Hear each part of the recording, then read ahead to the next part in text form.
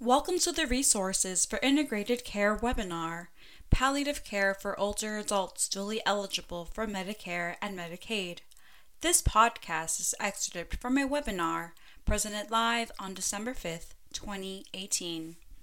In this podcast, we will hear from Lisa and Linda Thompson, two family caregivers who will discuss their experience in coordinating palliative care for their family member and utilizing palliative care teams. Hello, everyone. Thank you for having us. My name is Linda Thompson, and my sister.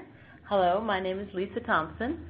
Would like to introduce our 80-year-old mother, Peggy Melanson, who was a celebrated writer, performing artist, storyteller for grown-ups, and she was proud of her career as a medical office consultant for 25 years, as she would tell everybody. She was originally from Boston area, a longtime Somerville resident, and since 2004, she was proud to live in Holyoke, Mass. She had an active and full life. You can look up Peggy Melanson, as she would say, on Google. You can Google her obituary and discover what a huge contribution she made. On a personal note, our mom told us stories when we were children about how she grew up poor in Boston. She ended up living for a time in foster care, and once she was of age, she married our father, and they adopted her younger brother out of foster care. She was eventually able to purchase her own home and spent her life paying off her house so she could own it outright, finally feeling safe and that no one could take it from her. Because of her traumatic childhood and after such hard work, at the end of her life, she insisted on being home when she died. We promised we would be there for her to help her wish come true. We chose palliative care because we had previously discussed hospice with Mom, and she didn't like the focus on dying. Just the word hospice would bring up a negative connotation to her. At one point, she asked us not to say the H word. So we spoke to her CCA nurse and asked for help and assistance with caring for my mom at home because her needs were greater than we could provide. We were offered additional services, PCA hours via Western Mass Elder Care, including paying family members to help, which was really helpful because my sister was giving up time for work to take care of my mom during the daytime. And we were presented with the option of palliative care team. So how Commonwealth Care Alliance helped us in this decision process? It was because our mom experienced her home as a sanctuary. She really didn't want people in her home. She just didn't, especially people she didn't know. She wanted to rely solely on us, but we knew we couldn't provide the round-the-clock care she needed. We asked CCA for a family meeting without my mom to strategize a way to get her to agree to in-home care, since transporting her to and from multiple providers was so cumbersome and exhausting for all involved. She also was starting to get confused as her cognitive abilities were declining. CCA was able to provide us with a family caregivers meeting.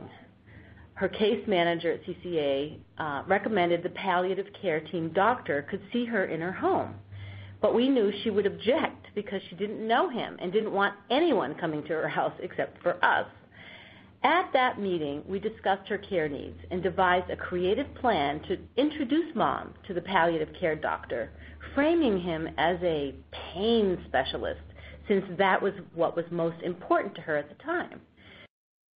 We knew the doctor could provide primary care services and help coordinate with the existing care providers, which included many specialists: oncology, diabetes, pain therapy, surgeons, physical therapy, occupational therapy, many tests, and prescriptions. So we arranged for her to meet Dr. Bromberg in an office she was familiar with. So in the meeting with Dr. Bromberg, he took his time. He took time to get to know her and discovered that she was a storyteller. And then, after she spoke a lot about all these different things that she had been through, he invited her to present a storytelling event for the CCA staff. She was thrilled. She was so excited when she came home, she put together the program and the visual aids. It gave her a purpose, something to look forward to, and she said that she had been missing that in her life.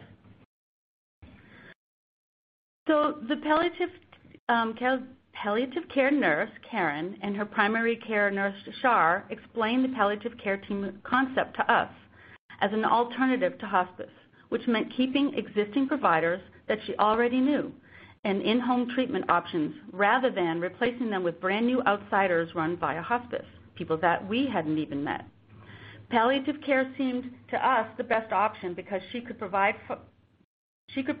meet providers outside in the medical settings, and then we could be open to having them do in-home visits since she knew them already. She got to know them first, and then she was much more open to having them come here. We asked for and were able to have palliative care team that was set up for her by CCA. Mom had a nurse, Shar, and Brent in charge of her case with CCA, and Dr. Bromberg that served her as a new PCP. Then arrangements were made for visiting nurses, home physical therapists, home occupational therapists, social worker services, and PCA services and medical suppliers as needed. She was offered social work, but she declined that counseling. But everyone together seemed to really know how to work with her and give her sort of the counseling and support that she needed the way she needed it. They had coordinated care team approach. That was the most important to us. They communicated with each other, so we didn't have to talk to each and every provider to set up services.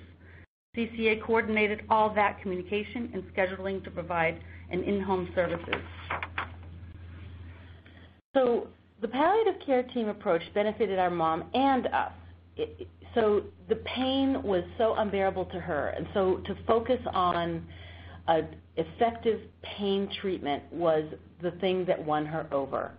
It was really amazing that Dr. Bromberg worked with the pain therapy team, got her a shot that actually worked. And I think just feeling valued, feeling connected with, being able to get a kind of effective help just turned the tide for her. And she was open to having people that she knew could help her come to her home. It really made a difference to do something concrete that was helpful.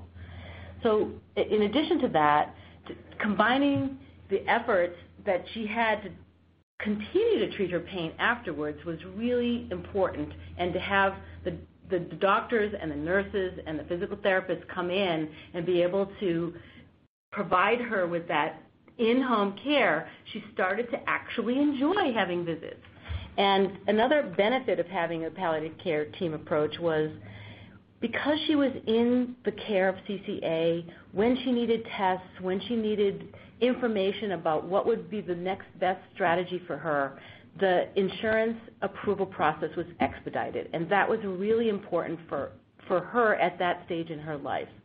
Additionally, there were so many different kinds of people coming into her home that she had originally said she didn't want people coming into her home, but all of a sudden she really liked having people come into her home because she's really social. And so since she couldn't leave the home, having people come into the home really met a need that she had that she wasn't aware she wasn't going to be able to go out of the house to get. So it was really wonderful that a diverse group of people kept coming into the house, giving her opportunity to tell stories, uplifting her spirits, making her feel valuable and cared for in ways that she wanted. She got to the point where she actually enjoyed people visiting her in home. And she got to tell her stories to a new audience, which was really valuable. So there were people who were trained to provide personal care services for Mom and help train us for safe care for her and for us. That was really important to us because we really did not know what to do.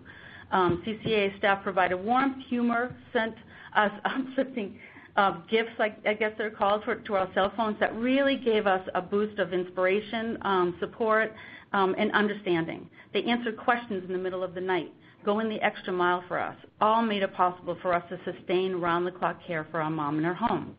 And one example I have is a quick story, is one of the nurses that came by knew that my mom really liked to cook, and he liked to cook. That's the picture you see in here.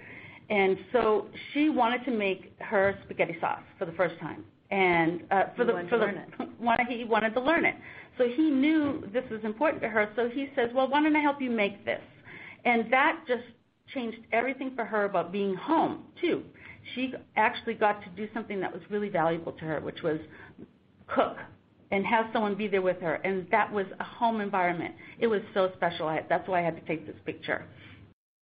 After having this experience, one of the things that I'd like to say is there are things that we could improve. I don't know if we have the time to do that, but just to say in a moment that we would like to recommend whoever is in charge of palliative care come up with a palliative care at-home care kit for family providers, because we don't have PCA training. And it would be great with a video instruction and a list of supplies that you should have on hand if you agree to take care of your family member at home, because there's a lot of supplies that we didn't even know existed. So that would be a great improvement for us if we could have like a video instruction and a list of things. So did you want to add anything? And I think like even some training. My mom ended up in the hospital, so we had a real limited time to go, oh my God, this house has to change. We have to move the bed. We have to do this. What do we do? So they were really supportive in going, okay, this is what we do here. Talk to this OT person. We're going to order this.